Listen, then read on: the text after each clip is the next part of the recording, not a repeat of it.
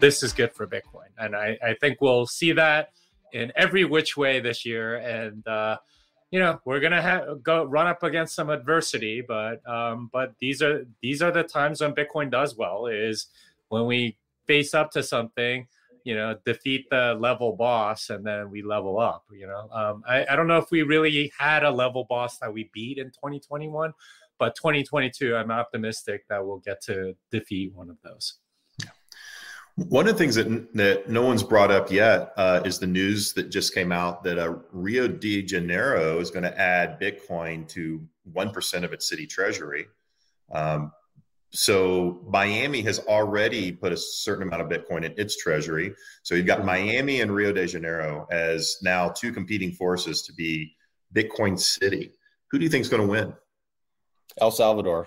El Salvador is going to win because they already have more Bitcoin infrastructure going on there, and they're way more committed. I think the funny thing to me is I think as more municipal districts get into Bitcoin, it just pushes that game theory where El Salvador got in early, and you have Bukele sitting there like in his underwear, like buying the dip and then roasting economists.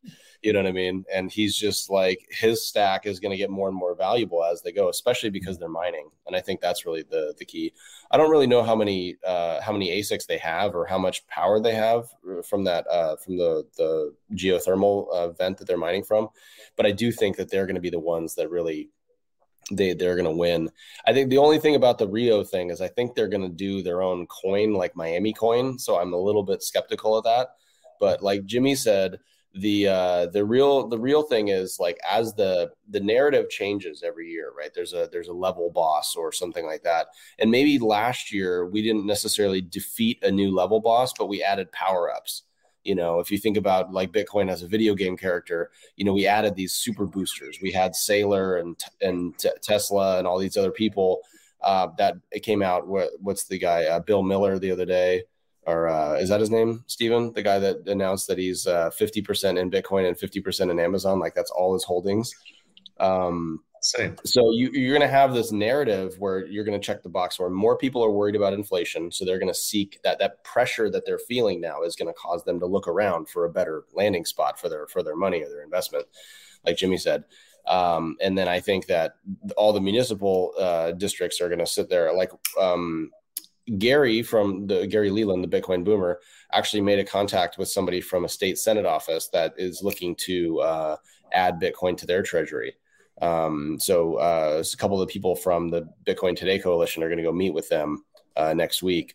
So that's interesting. I mean, the more that stuff it's happening, right? It's like the Ron Paul, the GIF. It's happening. It's really happening. It's just happening more and more often, So I think the more educated the public gets, the more they're going to look around and go like, wait a second, what system am I in right now? Like, what is this crappy matrix of money that we're trapped by? And I think that macro argument is going to get a lot of people in because they do understand that. They can feel that. That's tangible. The burger prices are up. The milk prices are up. The gas prices are up, Yeah. CJ, you don't think that China was last year's level boss?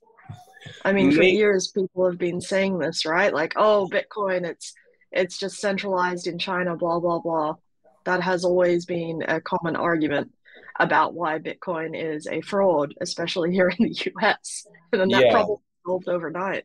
Yeah, I think the only thing with that is China kind of jumped on their own sword there. They're the ones that banned Bitcoin themselves. So they're banned mining themselves. So they kind of helped out the cause in that sense by basically removing that huge piece of FUD, which was that China has centralized the mining.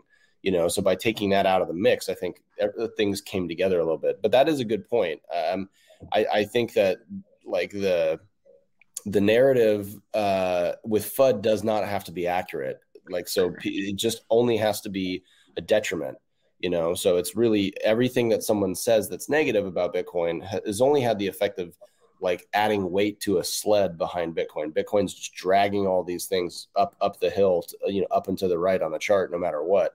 And China is like, I mean, obviously they're not really like super into freedom for their citizens. So that's something that I think would be definitely part of the narrative for sure. What do we think of the El Salvador Pegasus thing? Do we think that is a FUD, or is that probably smells like it could be true? And does anyone worry that... What are you talking about? Sorry, can you review what the Pegasus is? So it was revealed that something like 30 activists and journalists in El Salvador's phones were infected with the Pegasus software, which is the kind of like state tracking software that has been used to track people. So it's not the healthiest optics for El Salvador, but at the same time, probably most governments are using it, which is not to excuse it. But at the same time, it does exist. And we do have a number of things that happened in El Salvador over the last 18 months that feel very authoritarian, which is, something that Bitcoiners generally are against. Does anyone feel like, as Bitcoiners, are we being objective enough about El Salvador? Are we giving them a free ride because they're Bitcoiners, when really if it was Erdogan doing this, we would like, oh, fuck this is terrible. I feel like myself as a Bitcoiner, I feel conflicted and challenged with this. I'd be interested to know what anyone else thinks. Well, with the Pegasus spyware, I mean, you could easily verify their contracts. Up until 2019, that the NSO group was actually, I think it was running as a subsidiary of an American venture capital firm. So NSO group creates this Pegasus spyware. But I think you hit on a really important point. I do think as Bitcoiners, there's been a trend I've seen, especially as it's moved more into America, where we tend to give people a pass just because they're in the Bitcoin community.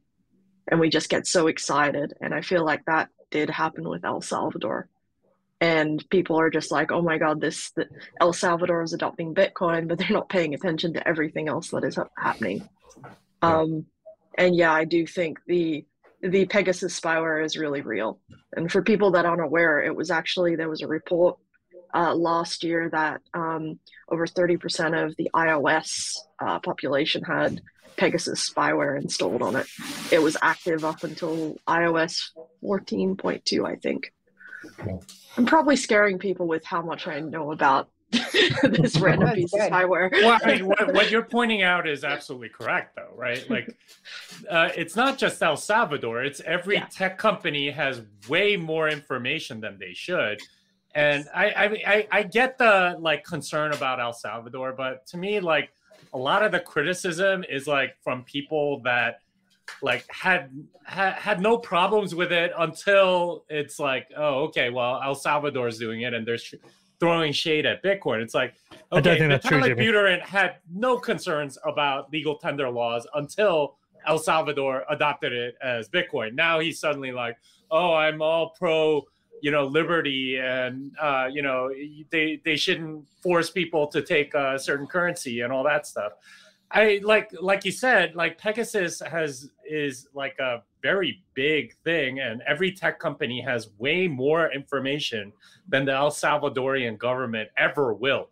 Like just like by orders of magnitude on not just the people, like just a small subset of journalists in El Salvador, but pretty much like everyone around the world that has a cell phone. Like this is not a small amount of data. And we don't, like, nobody talks about that. If you really were concerned about that particular thing, then you would have objected to all of that for years instead of now bringing it up. Oh, okay, well, El Salvador, let's throw some shade at Bitcoin. I feel like it's like, are we talking about the same thing here, Jimmy? Are we talking about tracking data versus access to your private communications? Because I don't think tech companies have those access to your private communications. Oh, of course they do. It's on their servers. Yeah, but the ones that create the software, but it's not like Airbnb can go into my WhatsApp messages. No, but Google can go into your phone, and Apple can go into your phone. Like that's been true forever. Yeah, and I think there's a slight difference when it's like a government going into the private messages of journalists and activists versus Google, which is a commercial operator trying to sell products on the base of it. I'm not saying that both. I'm saying both wrong, but I think they're different things, and I think comparing the two is slightly risky. I really think they're the same thing. Google and Apple, Is they're Google as arresting much journalists? tech overlords over us as the government is over us. But is Google? in many ways. But Google will never put journalists in jail. I mean, if you look at Erdogan in Turkey, where he imprisons journalists who are critical of him, and that is something that happens with autocratic regimes, and it's something that's a threat. And that's no, but they'll risk. cooperate with governments and give them whatever info they want without any like warrants or whatever. Like that happens all the time in the U.S. This has been going on for a while. Like, to make it out to be something like brand new, and it's an extraordinary thing that only this government is guilty of is. But it's not. I think, Jimmy, people aren't saying that. Like, I think we're like fully aware there was criticism of Poland for having the Pegasus software. There's been plenty of public and high-profile criticism of countries that have been using Pegasus. This, like El Salvador, isn't the first time this has been raised. Yeah. Well, and Peter, I think you actually have a really interesting take here, and it is something that has to be addressed, right? I mean, I do have a different take on it, and my take on the entire situation, I kind of take a step back and look at it from a macro perspective and say, yes, they are doing that. Yes, it is bad, and it has been an authoritarian regime for a very long time. But my take is sometimes these regimes take time to move into a democracy. And if you try to go in and force somebody to become a democracy too early, then could be a little bit of backlash. But if a country is embracing aspects of democracy and freedom, which is Bitcoin, that's a freedom. I think freedom will slowly seep into all aspects of the government, and that's where the change begins. Well, hold on. El Salvador is a democracy, has been a democracy. And the last four leaders have been pieces of shit, and they've been corrupt and stolen money and fled the government, hid out in Nicaragua. But it was always a democracy. Bukele came in under a democratic vote, but he has now changed the constitution that allows him to serve a second term when previously it was only a single term presidency. So it was always a democracy. And my point I'm trying to make is like, he looks great at the moment. Most populists look great in their first term, sometimes their second term. It's when things go bad and they do end up arresting journalists or shooting protesters that when it becomes an issue. Now, he looks great at the moment. What happens when things go bad? And like, is there a scenario whereby we've embraced this and we've not been objective enough, and we've not been as, we haven't used enough don't trust, verify, that if things did turn bad in El Salvador, if the regime did become full authoritarian, would we all look back and go, we fucked up here? I think there's a couple things, if I could jump in here, that I think you're highlighting a really important thing, that just because somebody's into Bitcoin doesn't mean that they're a great person, right? But that's kind of the point of Bitcoin. Bitcoin is for enemies.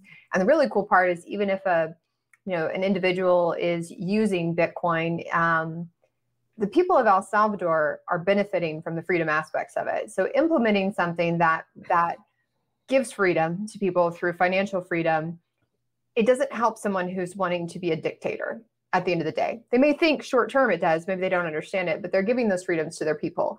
So I think I agree with you that like, we need to be more objective. I'm not a huge fan of Bitcoiners spouting don't trust, verify, but they're constantly trusting because somebody said Bitcoin, so they're our BFF.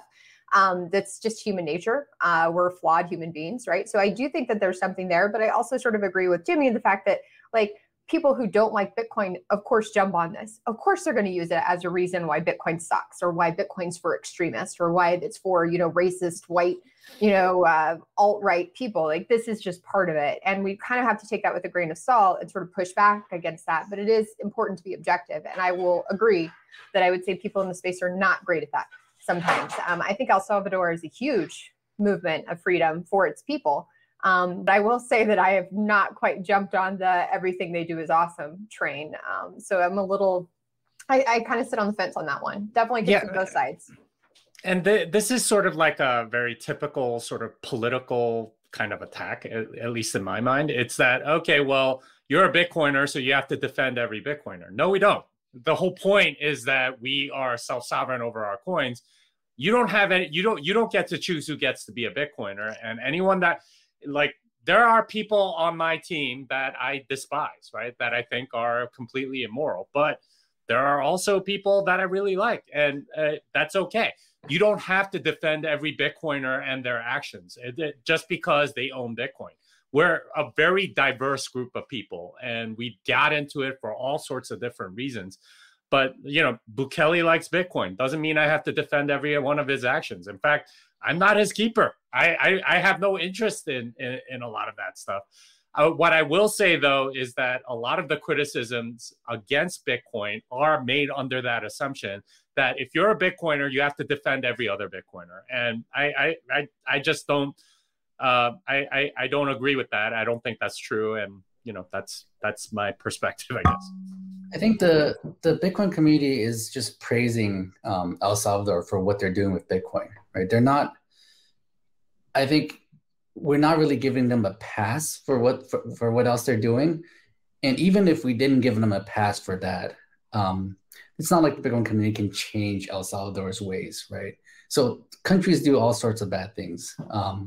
And because we're focused on El Salvador, because what they're doing with Bitcoin, we notice other things that they're doing, the other bad things they're doing. It doesn't mean that we have to, it's not like we can change it, right? So I think we continue to praise them for what they're doing with Bitcoin, and that's kind of our focus, right? I mean, Peter? Look. I mean, there's people who go online all day, every day, yelling and screaming at people for creating a shitcoin. Yeah, they keep quiet about certain things by certain autocratic regimes that lead to the imprisonment of people and murder and other things. So I just think, I don't know. I personally feel like I'm feeling like I'm stepping back and pulling away from it, because I think it, as somebody who's told sometimes like I have the journalistic responsibility, that if I was a journalist looking at the El Salvador situation, there are things that make me a little bit nervous, both as a journalist and a Bitcoiner. I think it's important to criticize. And I will say that, 4 months ago or so, that there was some big pushback about the COVID restrictions and mandates that he had in place, that it was, pretty much you needed to have a vaccine passport to get in, or have a test, or do this or that.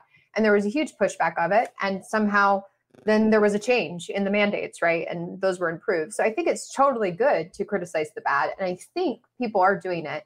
Are there people out there that completely ignored bad choices because it's not convenient for them? Yeah. But I would say that it's important to note that the Bitcoin community, there is no Bitcoin community, right? Like, we're a bunch of individuals that happen to use the same form of money. And as it grows, it will be less important what everybody does as a group, and everybody will make independent decisions. But I do agree, like, it should be criticized. Those things need to be criticized. And anyone who's standing for freedom, I think Alex Gladstein makes a really good point of criticizing the bad, but uplifting the good choices. And I think that's a good role model of how to handle it. But I would say that people are doing that, in my opinion. Yeah. I mean, look, one of the things, because we are Bitcoiners, and I agree with you, Justine, once there's mass adoption, we're not going to have this ability anymore. But at the moment, because there are fewer of us than, the half the population of the world, we can, we have that commonality, and we can have conversations with people, right? I mean, if there was something I was doing wrong, I'm sure, Charlie or CJ or Peter or Kristy-Leigh, you guys would come set me aside and point it out, right? As I would do for you. And it's not because we're being critical. It's because we genuinely want to grow this community together and get adoption. I mean, that's one of the things. So I think we have an opportunity as Bitcoiners at this point in time, if there's a country that's adopting it, and there's some things that we're looking at that we're critical of, to have conversations. Peter, you in particular, I mean, you've had audiences, you've been there and you've had audiences there. You probably have probably more of an opportunity than almost anybody else to have a one-on-one conversation and say, hey, there's some things I really like about your regime. There's some things I don't like. Let's talk about that. And that's how you bring about change, finding the commonality and then expressing concerns on some of the things on the fringes. Yeah, I think the thing, one of the things that I keep thinking about that's happening, it's already happened this year. The other day, Bitcoin Magazine got booted off YouTube like in the middle of their stream or something like that. So one of the issues as we're talking about, let's say technology, authoritarianism, whatever, and maybe like tech being a little bit overbearing for some people, tech companies being overbearing for their users, is Bitcoin going to fix deplatforming this year? Are we going to figure out a platform that Bitcoiners can use where we can speak our mind? Because I think a lot of times in the process of taking something, obviously the Bitcoin that's only a couple years old relative to the country, and it's even younger than, let's say, Silicon Valley or something like that, obviously. So we're taking these hugely antagonistic like ideological takes, right? So we're saying, oh, the money is broken. That's very inflammatory to a lot of people. So as we're saying these inflammatory things as Bitcoiners and sort of putting these ideas out there that we want to change this stuff with money, with the way people are paid, with the way people are saving, we're at risk as individuals for having our voices silenced, right? So we have to figure out ways to sort of grow that voice. I think that's the real thing that I'm thinking about as I'm listening to everybody talk about this particular issue, because I'm seeing these instances come up where people are getting booted off Twitter, they're getting booted off, YouTube and stuff like that. And there's not a really good reason that you have a guy talking about Bitcoin getting booted off YouTube, and then you have, like, let's say some Al-Qaeda Twitter or something like that talking about like murdering a president, and that is still on there, right? So there's these like very weird sort of dualities that we're experiencing. And I guess so Charlie and Jimmy and Peter, I guess my question for you guys is, have you guys experimented at all with any of these other sort of, let's say, Bitcoin or Lightning level content services and stuff like that? And do you guys see that being something that increases adoption because people sort of gravitate in that direction so that they can feel like they can hold on to something and not be deplatformed? Let me talk about one thing first. So people getting deplatformed, getting booted off YouTube or Twitter, for the most part, I don't think they're being targeted, right? This just happens to just random people, right? So I used to work for YouTube. This is like 10 years ago, where, I mean, it's automated scripts. You get complaints quite a bit. And then if you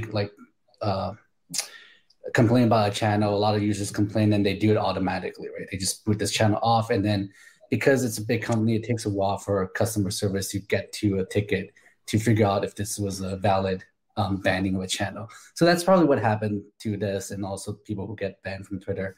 So it's not like they're targeting Bitcoin, but Bitcoin might have some enemies, and the enemies are attacking, and it happens. So I don't think these things are like just targeted, but it's true that it happens, and we want platforms that you don't easily get deplatformed from. So far, I haven't really seen anything that really works that well. There's been a lot of attempts at decentralized Twitter, stuff like that, but it's a network effect, just like Bitcoin, right? It's the network effect for Twitter is so huge that it's almost impossible for anybody else to come in to overtake it. They have to be much better than what Twitter is doing today, and it's hard. Just like for an altcoin to take over Bitcoin, it has to be much better than Bitcoin, right? It can't just be slightly better. It can't just be equal. It has to be much better. And I don't see that happening anytime in the future. Well, it could even be better and fail just because of network effects. Network effects are so powerful. Yeah. I mean, have you guys seen anything that could potentially take on YouTube or Twitter or Facebook? Well, the thing is, like, we're talking about platforms, and if you're competing as a platform, you're never gonna, like, it's gonna be very, very difficult. Although, I am seeing some cracks along like the big tech company like lines and stuff like that. There's a lot of discontent at a lot of these places. A lot of the people are leaving for all kinds of reasons and stuff like that, and it's, like at this point in history, it's like kind of cringy to go to like a big tech company like that at this point as a coder or anything like that, because it's like, yeah, you might get paid a lot, but you're going to be like a cafeteria coder for the rest of your life. Yeah, that's real good. So I think like if you're talking platforms, I really don't think we're going to go in that direction. But if you're talking about running your own server, I think that's the direction that I think Bitcoiners will be going towards. And that's not a platform, right? Like you're not using somebody else's server. A platform is somebody else's server that you are getting access to as a client. Instead, if you're running your own server, running your own services like a Lightning node, we learned this from Bitcoin that, you know, if you're running your own node, then you can check without trusting anybody. That's something that you can do. Right now, like most of the internet is centralized around these big tech companies. So most people don't have an email address. They use Gmail, right? Like, or Proton Mail or whatever. Those are all platforms. What needs to happen, I think, for real decentralization is for people to run their own mail servers, right? Like, and this was the original design of the internet, where you would have lots of different mail servers and, you know, people would get their email delivered that way and so on. That's a lot more work because you have to run your own server, make sure it's maintained and not attacked and all that stuff. And it costs money. But that's the direction that we have to go to. And if you do want something that's going to compete with Twitter, well, it's going to have to be something that's actually like where you're running your own server and putting out your own tweets in some sort of like, you know, decentralized way where you're able to like not get deplatformed because there's no platform. And that's I think the direction that we'll eventually get to as people come to recognize just how bad some of these platforms are getting. Because I mean, yeah, a lot of it is sort of like you know, like mistakes in an algorithm or whatever, but try, you know, writing something like ivermectin is a drug that was created in 1995 or something like that on Twitter, and it'll give you a warning, right? Like, and if you mention COVID at all on YouTube, it will give you a warning. If you say anything about the election from 2020, it'll give you a warning. Like that's the sort of thing that really pisses people off. But like transitioning to another platform, whether it's like Gab or Getter or something else, like that's just playing the same game. I think it needs to be a completely different game. And that's not something that's going to be quick.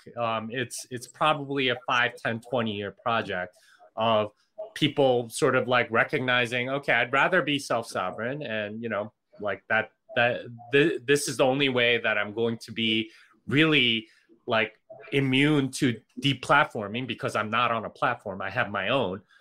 That's the way it's got to be, and I think that's the direction it's going to go. But it's not going to happen this year. Yeah, and going back to the point of network effects is that there are plenty of people out there who actually appreciate and like some of the censorship that happens on these platforms. You know, we're a unique bunch here in this room or in Bitcoin is that we are a little bit off when we see censorship. And I think the problem in these platforms is they've confused what is moderation and censorship. I personally don't mind a bit of moderation. You know, you go to some of these other platforms and some of the levels of conversation and I don't want to see it. I don't want to see that. And so I think there's a difference between the two. I think they've moved from moderation to censorship, but there's a lot of people who think the censorship is fine. It's like, you know, a lot of people who think that some of the things that are being censored they're removing misinformation. So it's like we might want another platform. We might think there should be another platform, but there aren't enough people out there willing to move that will create that network effect. Yeah, and on that note, Peter, kind of like what Jimmy was saying, how much effort are people willing to put in, you know, to learn a new skill? Because running a server on your own is a new skill. Running an app on your own is a new skill. Running these types of things, and if we can integrate that the same way that people are integrating learning how to do a Bitcoin transaction into the sort of common vernacular, I think that it's all sort of coming up at the same time. Like a lot of us, when we were little kids, like, you know, if someone would have shown you an iPhone when you were 3 years old and all that, like from today and all the things it can do and all the apps it can run and all the photos it can take and the filters on TikTok and all those things, it would have blown people's minds in 1983, that for me, you know. But the way I look at it is that as we age and we get older and we learn new skills, because these skills become essential. And if something is essential to you and it's important to you, you will figure out a way to do it. You know, just like There's a shelf life to these things as well. Like there was a time where everyone was on MySpace, and then MySpace sold for nearly $1 billion, and no one used it anymore. And if you look at Facebook now, I don't use it really. I don't really know many people who do. Neither of my kids are using it. I plan to use it. Even Instagram or Snapchat has been replaced by TikTok. Like things change. I think just maybe like a different kind of like it may become a time where people just don't want to use Twitter anymore. They're like fed up of it, and it just loses its place in the world. I think that's more likely to happen than somebody go, "Oh, Twitter's censoring people. We need to do a better Twitter." I just think it's more likely just something different comes out that people don't expect, and that would be better. Yeah, that's true. I mean, Facebook is seen as the as social networking for boomers, right? I don't know any kids that have ever been on a Facebook. It's and CJ, to your point, it's funny. I mean, because we all probably watched Back to the Future 2, right? And you had hoverboards and video. Where's chats. my fucking hoverboard? We are in Back to the Future 2 right now. We're literally talking to each other via video in our houses. It's amazing. And these things are now just commonplace for people. I mean, man, when I was growing up, I remember when we only had 3 channels, right? 3 channels and a phone that was connected to the wall by a cord. And as things move, and they move faster and faster and faster. I mean, remember how long we were all on Facebook or MySpace, and then Facebook, and then these other things have now happened very quickly. So yeah, I think you're right. I think a new platform just comes out that's different, and people, and then the next generation just migrates to it, and everything else is just not cool anymore. Well, comparing this to Bitcoin, so like running your own mail server or running your own Twitter client or node is similar to like storing your own private keys, right? So if you're really serious about it, you would do that, right, for your own protection. If you're serious about privacy, you will run your own mail server, right? But it's not for everyone, like you said, CJ, right? It's not everyone can store their own private keys, so they use centralized services, and that's why most people use centralized platforms like Twitter, where with Bitcoin centralized services, you can get hacked, you can lose your coins. With Twitter, they can ban you or censor you, right? It's kind of similar, right? But the thing about open internet and about like decentralized Bitcoin is that you have a choice, right? You can always opt out, and you don't have to use Twitter. We're not in a society or in a country where they force you to use one platform and you have to use that, right? If you don't like Twitter, you get banned from Twitter. If you don't like Reddit or Bitcoin, you got censored there. You can always go to a different platform, right? There's all these other different platforms. They may not have the network effect, but you have a choice. You still have a choice, and that's the beauty of open internet, and that's the beauty of Bitcoin being decentralized. Is you always have a choice to opt out of a centralized service if you want, and if you're able to do it. Yeah, that's true. I mean, that's why businesses like Valkyrie and Unchained Capital can work together, right? Because Valkyrie is a business where people don't want to do anything, right? They don't want to set up their own stuff. They just want to hand you some cash and say, go put this in Bitcoin, right? Unchained Capital, they're like teaching people how to set up their own things, and they're storing it for them and helping with the security and all that. And then there's people way over here that are just like, no, I'm going to do it all myself.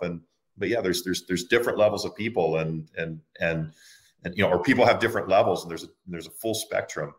And that's why all of these different services can all work together in the same ecosystem. Yeah, and I think that's one thing that's really interesting with, like, when you're having conversations with someone that's very new to Bitcoin, they say, oh, what do you do with your Bitcoin? And it's like, well, how many bank accounts do you have? How many credit cards do you have? When people realize how many different layers of exposure they have in the traditional finance sense, then I think they have that you see all those things are actually developing in the Bitcoin stack as well. And I think that's one of the things that's great about Bitcoin is you can mine it, you can store it, you can trade it, you can send it, you can hide it. There's a lot of different things and use cases there, just like regular dollars or whatever. But the one thing that's interesting is like you have people connected because of their ideology through Bitcoin. And even though, like Jimmy said, there's people that are maybe have disparate ethics or disparate morals or something like that, and the reason why they're using Bitcoin is maybe not the same reason why you're using Bitcoin. Freedom is messy.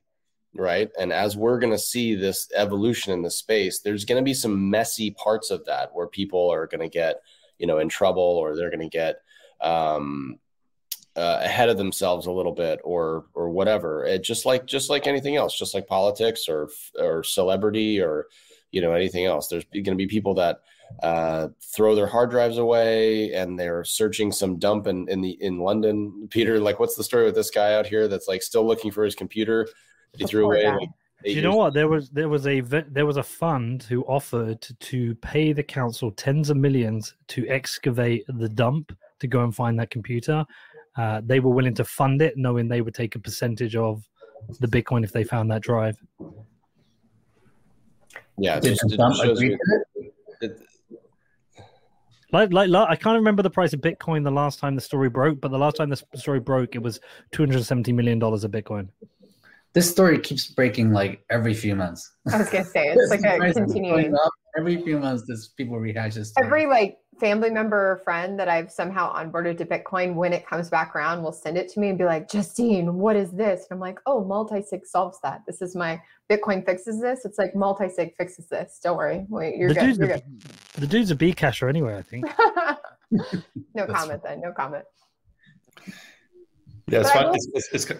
Oh, sorry. I was going to say, it's kind of like the Japanese gold in the Philippines. There's always stories about it, and it's been going on since World War II. And people are always going out excavating, looking for the gold that they hid. Yeah, I agree. Though I think that just like with Bitcoin private keys, I'm a believer that everybody will hold their own keys, because that's a huge value proposition for Bitcoin, and I think that it'll just be easier to do as we go along. As Stephen mentioned, Unchained Capital is trying to help do that as well, where you still have control, but we help you. But I think it's kind of the same with the social media aspect. Like, everybody should be running their own servers. That's the solution. That fixes it. But how do we get everybody there? Because right now, that's kind of tricky for people. So I think it will get easier over time. We see things get easier. I'm still amazed when I look at all the things that technology and our cell phones can do. So I'm still a boomer in that way. But I think that every day things are getting easier, and that's where I see it going as well. And you need to put some effort into it, right? Like it freedom used to comes be with personal responsibility, right? Yeah, it used to be that people were running their own mail servers if you wanted an email address and stuff like that. But people stopped because these tech companies made it very easy, and they made you the product, right? Like, they started selling your information in order to make up for the fact that they're providing it for free. And most people were okay with that, including myself right now, right? I'm using Gmail or whatever. But there will come a day when, the cost benefit analysis will change. And, as you get these tools, like I really want like Umbrel or Start9 to have a mail server option on it, so that, hey, hook up your domain to it, and, we'll handle all of that and add the security patches and stuff. I think that's like reasonable enough where a significant portion of, say, the Bitcoin community can get on board and do stuff like that. And I don't know, maybe you can add like a Lightning gateway, so that if you want to log into the server and send some mail for a particular domain, you have to pay a few sats or something like that to prevent spam. There are so many ways in which the actual technology that's there can be improved through sort of like integration of these technologies. It's just that no one's really interested in doing it because no one's really funding it. And it's up to the people that care about liberty, that care about privacy, that care about security, to actually like fund some of it, right? Be willing to pay for it. Because if you're getting it for free, then you're probably the product. And if you are the product, well, then they don't really give a rat's ass about you. So, yeah. Funny, Jimmy, funny that you mentioned email spam, because proof of work was invented to combat email spam. Right? The initial thing was that to send an email, you have to do a small amount of work, so that you can't send millions of emails without doing all that work. So it was actually invented to combat email spam, but it was never used for that. So, Kristy-Leigh, do you see people co-locating email servers on their off-grid Bitcoin mining rigs soon? Is that something that we could be putting out there? I mean, it would be a smart business model to adapt ASICs to be capable of more than just being ASICs. Wouldn't cost that much more energy, but I have a different take. I don't think people care enough about decentralization, and I don't think they care enough about self-sovereignty, and I don't think they ever will. I think there's a small subsection of the ecosystem that cares a lot and always has, and that's why we have all these advancements in cryptography and in the technology field, but not enough people really care. There's more problems for them to worry about than, how do I make sure that I am owning my own data? And I don't think that people are going to be incentivized to run their own servers until there's proper financial incentive. So I think if we want to get there, what we have to do is figure out, how do you monetarily incentivize running nodes? How do you incentivize running your own email server? How do you make sure that turns not into a form of mining, but into a kickback loop? And then that's when people will start caring a little bit more, because they're starting to make money from it. And it's going up in their internal queue of, here's why I should care.